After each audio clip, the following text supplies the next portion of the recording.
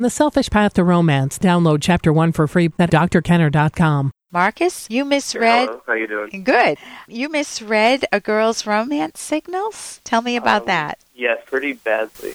Pretty much, she said that she was going on dates with this other person. Okay. And that was a month ago. And I had told her, like, well, I'm not comfortable with you dating me and him. And then I added, but just because we're just friends doesn't mean that I'm closing the door. Basically saying that I'm still interested in her, but it's not going to be like that. Right. So you didn't want to share her. You wanted an exclusive. Yeah. I didn't really feel comfortable in that situation. Right. So then a couple weeks go by, and I'm still talking to her, and we're kind of flirting. And then Valentine's Day comes around. Yeah. So I send her something small, and apparently the guy that she's also dating is now her boyfriend, and I had no idea. So I wasn't really particularly hurt. I was more relieved that I got out of an ambiguous situation. Yeah. And it was kind of like, well, I wouldn't want to be dating someone who is flirting with someone else all the time. Right. Very good. But well, I'm glad it's the right thing, or I have the right thinking about this. But I suppose, was I wrong to have done that if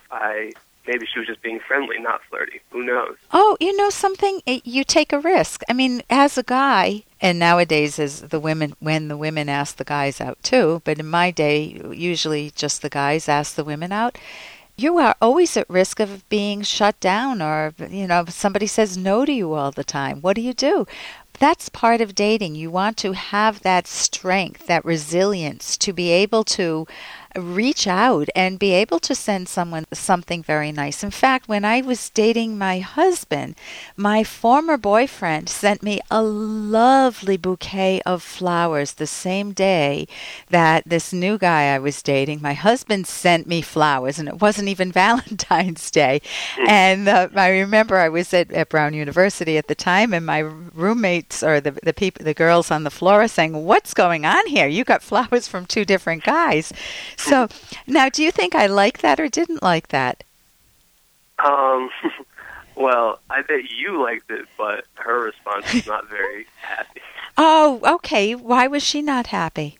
She basically said, not cool, don't text me again. And it was kind of hurtful. It was clear, at least.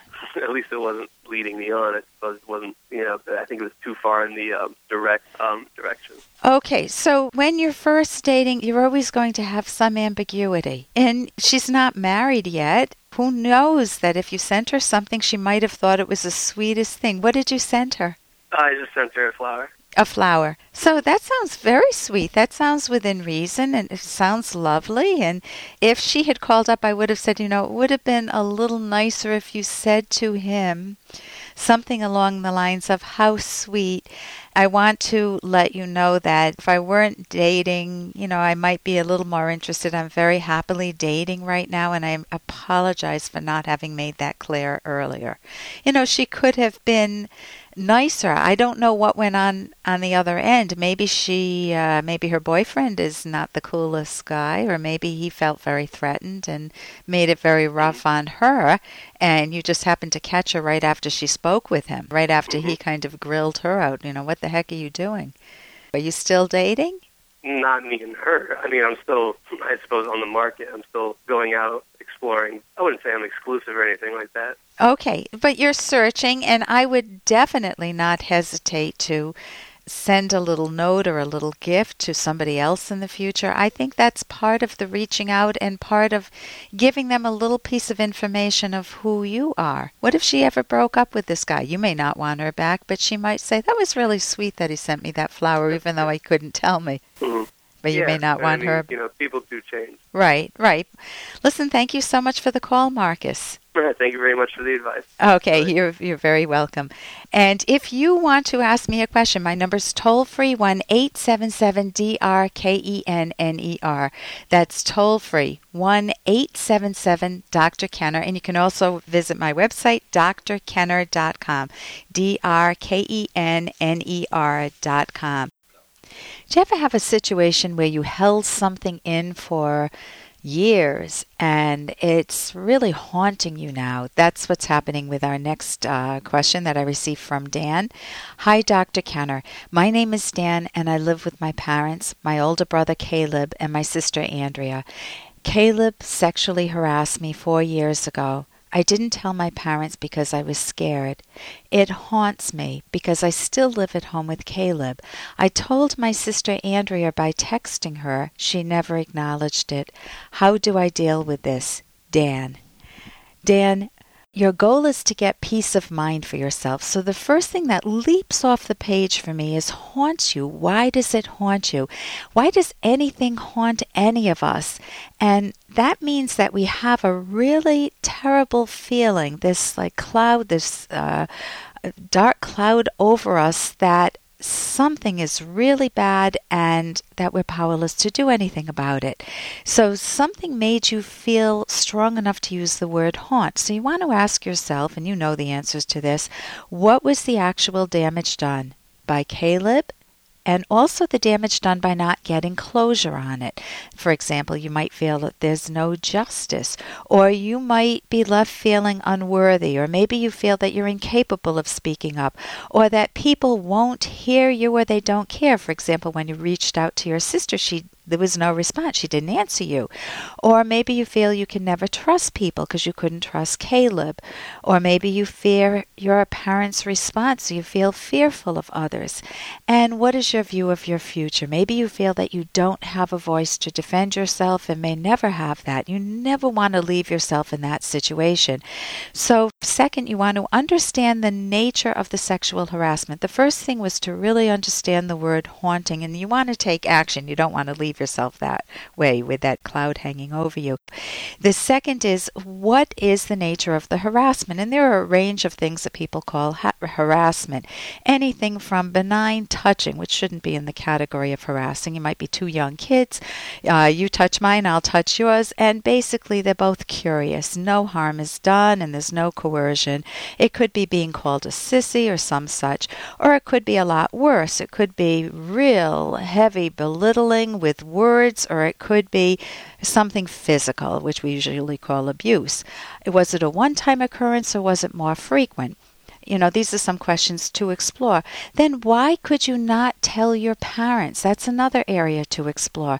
Would they not be supportive of you? Would they just tell you to get over yourself and dismiss it? Would you feel too embarrassed? Would they possibly deny what happened and called you a liar or say it was so long ago? Can't you just forget it? Or would they turn on Caleb and severely punish him or you? You know, what would happen in your family? It might feel like a huge thing. Maybe it won't feel that huge to them, but it's unpredictable to you.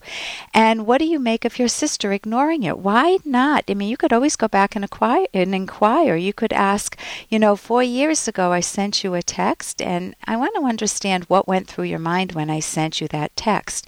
You want to be inquiring, not attacking. Another question is there a possibility for repair? Could you talk with Caleb himself? I mean, this has gone underground now, and maybe he feels very guilty and would like the opportunity to make a meaningful apology. Maybe it's not. Maybe the damage was very severe and you need to address it more. But the main thing to focus on is that you want to give yourself a voice. And if you don't know how to do it in the context of your family or don't feel safe doing it, you can always get therapy. You can go to my website, Dr. Kenner. academyofct.org is a cognitive website also. And here's a little more from Dr. Kenner. Hello, Dr. Crane. This is Chet from Whidbey Island. I gave you a call last year. I was having problems with low self-esteem. I see. And did my advice help you to become more assertive? Damn straight. People say I'm downright arrogant. Well, you know what I say? Screw them. Well, perhaps you took my advice just a bit too far. Who the hell are you? Screw you too. And that's from Fraser. And when you're learning new skills, when you're learning how to be assertive, when you've always been rather shy and rather withdrawn and maybe some tongue-tied a bit, when you first now I feel tongue-tied, but when you first learn the skills, it's going to be gawky and awkward, and you will make mistakes and you will overshoot. My husband and I take dance lessons, and our dance teacher tells us all the time, yes, you did that step, but you did it 200%. You're pushing too much, or you're moving your hips too much much in a way that doesn't look good.